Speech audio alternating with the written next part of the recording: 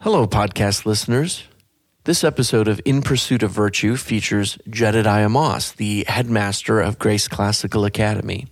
In this episode, we discuss the origin story of GCA, how the school got started, its founders, the vision behind it, and then we go into stories of God's sometimes miraculous provision for the school throughout the years.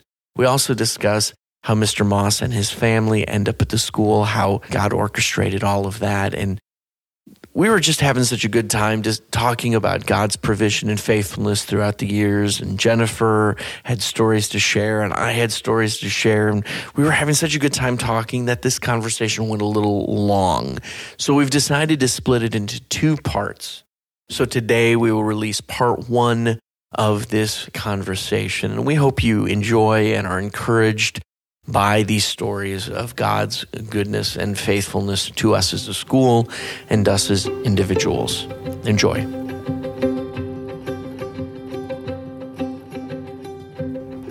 Welcome to the In Pursuit of Virtue podcast. I'm Jennifer Morris. And I'm Barry Kinzer. And we are talking about all things classical education, that is, in general, but also specifically what we are doing at Grace Classical Academy to inspire and equip students for a lifelong pursuit of knowledge, virtue, and service to the glory of God. Today, we're talking with Jedediah Moss, the headmaster at GCA.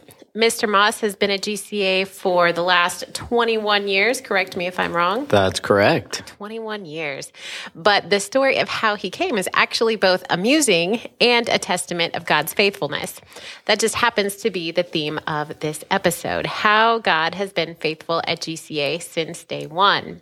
And every so often, we start reminiscing about what God has done through the years, and someone says something like, we should really make a book with all these stories so we don't forget. Well, this isn't a book. A podcast is much easier than a book. I think you're right. Yes, for sure. And for that reason, this is our maybe a workaround around a book. And so in Joshua chapter 4, they talk about the 12 stones that they make as a monument.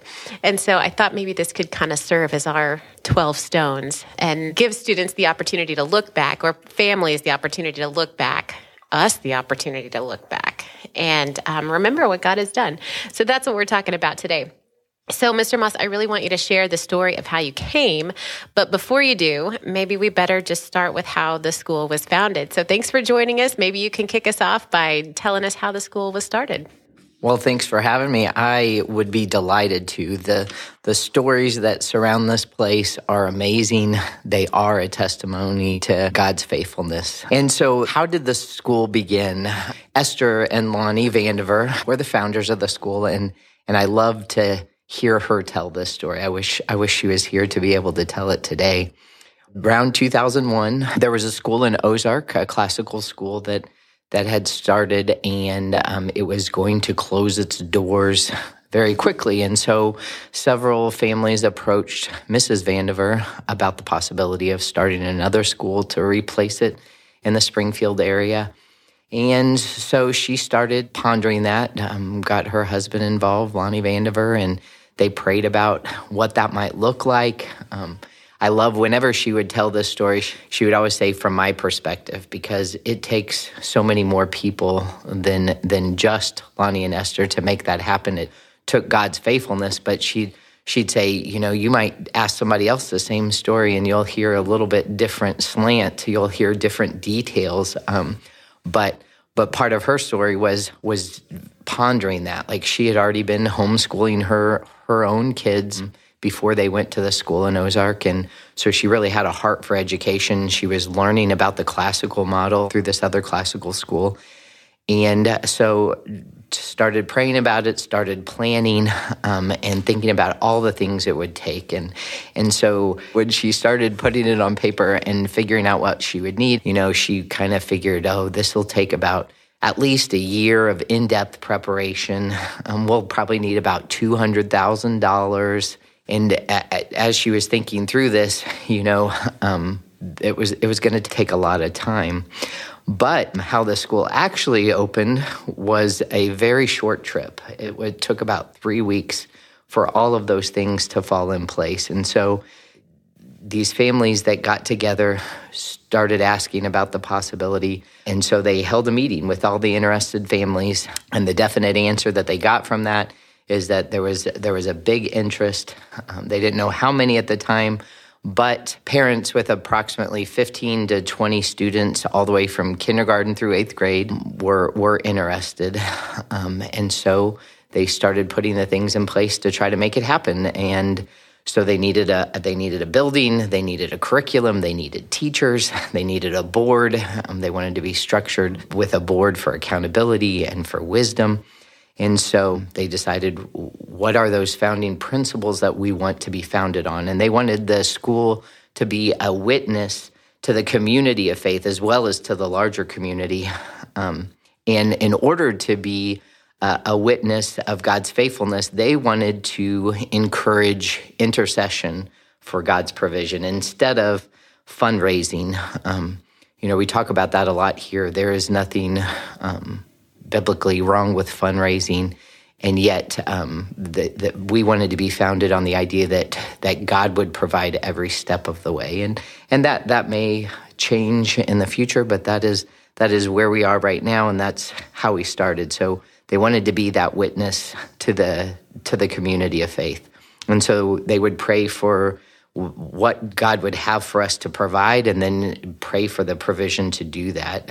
They wanted to keep the class size small. They started praying for teachers that had, first of all, a heart for God, and then a love for the age of students that they would be teaching and a love for the subjects that they were teaching.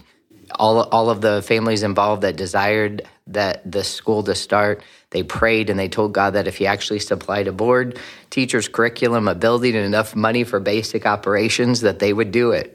And they would make sure that he received the glory, because they would know it was strictly by his grace. And he did do it. He did it all, and he did it in 3 weeks. At that 3-week mark, they had a group of 5 men that agreed to serve as the board. They had a group of teachers and 1 secretary that agreed to join, and many of them worked with 0 pay. They had no pay that year. They had all the necessary curriculum, and Jefferson Avenue Baptist Church opened a space at the church for a very reasonable rate. And so after all of that happened, as a constant reminder of God's provision, they named the school Grace Classical Academy. That is absolutely incredible. Like, I was thinking about how long it takes to just order in uniforms. If I need a new skirt or something, it might take 3 weeks for that skirt to get there, sometimes more if it's back ordered. But to even open an entire school with everybody just ready to go, it's a miraculous thing. The curriculum gets me too, because we order curriculum starting in May, and sometimes it doesn't get here till right when school starts. Like, it gets back ordered. So even like every piece of this is amazing. Those things stare out at you that you're familiar with, and like the curriculum itself in 3 weeks, 4 grades, kindergarten through 8th grade. It was a variety. Is just amazing. And even just having to pick that new curriculum too, like we already have it picked for us right now, but starting a new school, you'd have to pick all of that brand new. Well, so that was the first year that they opened, and you weren't here at that time, but it wasn't too long before you accidentally came in for your interview. Is that right?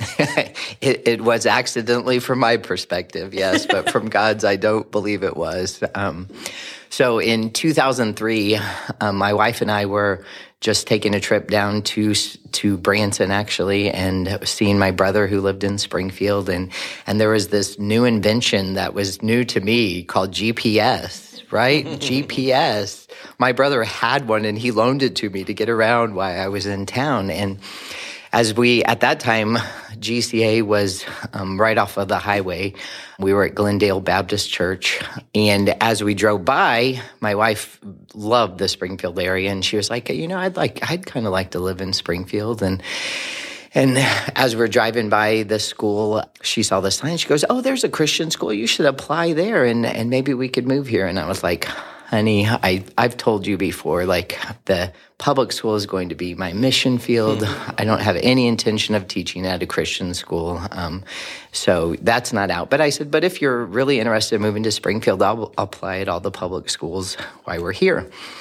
And so as a teacher, you're always looking for side gigs, of course. And so as we got all the addresses together of the high schools in town, I also looked in the paper for other jobs. I had a piano studio at the time where I had about 45 students that I was teaching piano to, and so was looking at places that I could possibly give piano lessons. And while I was looking in the newspaper, I saw a job to play piano at a church in town. And so we have no idea how to get around Springfield, so we just start plugging them into the GPS. Well, my wife puts the first address in, and I pull into the parking lot of Grace Classical Academy. And as our wives sometimes do, I thought she was playing the Holy Spirit in my life. And I said, honey, I told you I did not want to apply at Grace Classical Academy. She goes, no, this is the church. This is Glendale Baptist who's looking for a piano player. So, okay, I can do that. So get out of the car, ring the doorbell, and unbeknownst to me, Mrs. Vandiver answers the door, and I said that I was there about the possibility of a job, and she says, we knew you'd be coming. Wow. And I thought, well, that's interesting because I didn't know I would be coming, but I'll play along. And when she answered, I thought she was the pastor's wife. And so she said, do you have time to talk to my husband? Of course, sure, thinking I'm going to the pastor's office. And so she brings me into Mr. Vandiver's office and goes around on his side of the desk, gets a chair, gets out a notebook, and starts asking me questions. And I'm a teacher, and so I'm like, I guess I'll just keep answering these. So at that point, I knew I was not in the pastor's office because they asked me questions about education, and I just started answering the questions. And I was in the midst of it and thought, how am I going to get out of this? I'm not really here for this, but I don't want to be rude. And every time I would answer, almost every time, in my memory, it's every time.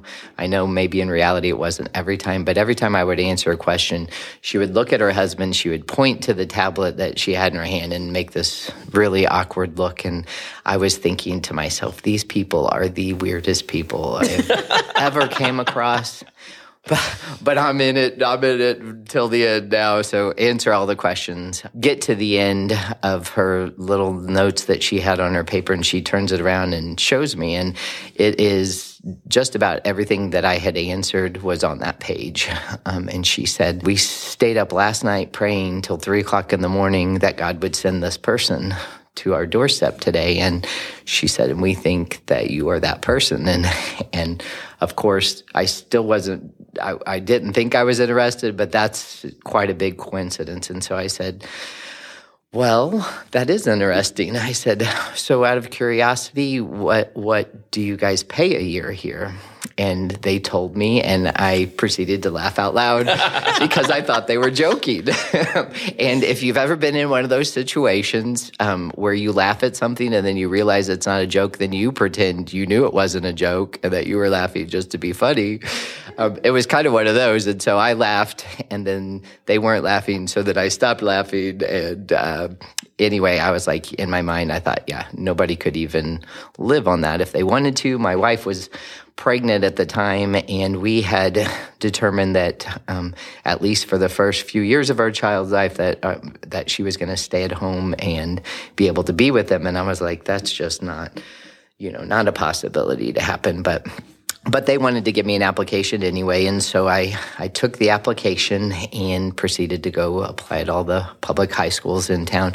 Well, actually, after that, I went and talked to the pastor, and they were interested in me taking the piano job, but the music director at that church also worked at Palin Music, who said, I'd be interested in talking to you about having a piano studio at Palin. So jobs were lining up. So I started putting the high schools in the GPS. And if you know Springfield, only one of them is close to Glendale Baptist Church.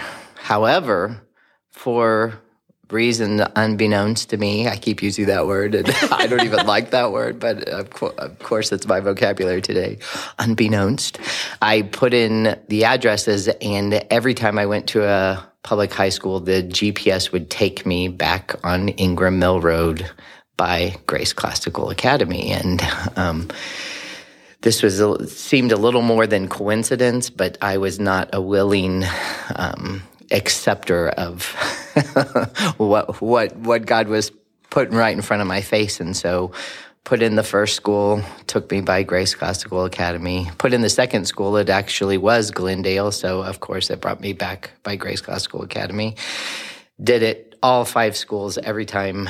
And I was driving across town because I didn't know my way around. So I could have done them in an order that made sense, but I didn't know the area. So I just kept going. So the Holy Spirit and Garmin were working together to get you to Grace Classical They were. Academy. Many people don't know that connection with Garmin, but yes. But anyway, last time I go by, I'm like, Lord, I know you're trying to tell me something, but I'm going to need a clearer picture of this. So this is my lack of faith moment or my stubbornness, whatever. And as I'm praying this prayer, I almost don't believe this story when I tell it, but as I'm praying this prayer, I'm pulling close to Grace Classical Academy, and there is a car that is the exact model of my car, same color, stopped in the middle of the road, and I'm praying this and getting ready to honk because this guy's like in the middle of the road, just stopped and start to honk the horn. And then I'm like, oh, okay, I see what you did there. And so I pulled into the parking lot and filled out the application, and they hired me right away. And the rest, as they say, is GCA history. So that is how I came to the school, kicking and screaming. Wow. And stayed that way, unfortunately, for a couple of years. Like I said, Lord, I can tell you want me here, but I'm still not sure that I want to be here, so I'll give you 1 year. And then at the end of that year, I said, I'll give you 1 more year, but that's it, Lord. And 21 years later, he's not finished with me yet. So I'll be here till he tells me to go. Well, we're glad you're here. And it's, believe it or not, we are not known for our top tier pay scale. A lot of people don't know that. But they don't, do they? Yes, but even back then, somehow the Lord provided for you and your family. Oh, in amazing ways. Like, I love to tell people because, again, so much of my story is a story of a lack of faith that God redeemed in miraculous ways anyway and drew me closer to him. One of the things I got involved in a business deal that I knew I really shouldn't be involved in, but it was a get rich quick and and I'll supplement my income here at GCA. And it went sour. And so not only was I lower income, but I was also trying to pay off this deal gone wrong. And even through that, my wife was, we were in this small apartment in town, and she was ready to have a house. And I was just like, okay, I'll humor you, honey, but like, we can't buy a house on this. Like, there's just no way. And we started looking at houses and didn't find anything anywhere close to what we could afford. And so finally, we just said, we're gonna put a bid in, and hope God provides for us to be able to pay that. Like, wow.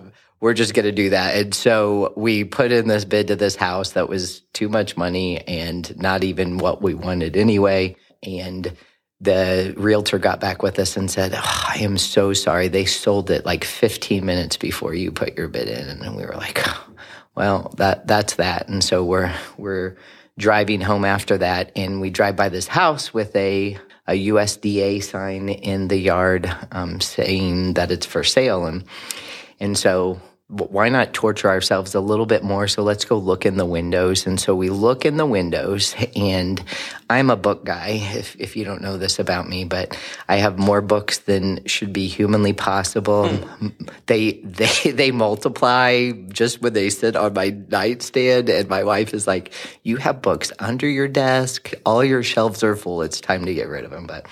But anyway, I tell you that because I looked in these windows, and in the basement, there are ceiling to floor, wall to wall, built-in bookshelves. And I was like, oh, this is beautiful. This is amazing. I can't believe like this. We got to at least call and see what this house would cost.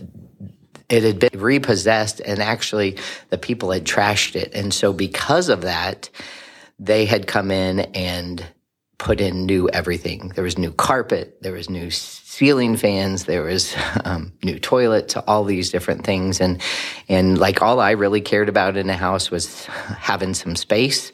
And all my wife really cared about was it being ready to live in, like newer, all the things, carpet and paint and all of that stuff. And so these check those boxes definitely. And so we call in thinking there's no way. Well, when we called, the price was cheaper than any house we had looked at. And it was more house, and it was just everything we wanted at that point. And they said, because it's a repo, we're going to insure it ourselves, so you don't have to pay PMI. In the process, got a lower interest rate because they were also financing the loan. And all said and done, we got in that house and we're paying $50 more than we were paying for rent at our small apartment in Springfield, Missouri. So I could fill about 16 podcasts with all the stories like that God has done along the way, providing for my family and for this school in particular. Okay, that's it for part one of this conversation. In part two, we'll share more stories of God's goodness and provision, including the incredible, almost unbelievable story of how GCA came to purchase its building. You won't want to miss it. It's a great story. Until then, thank you for listening to the In Pursuit of Virtue podcast.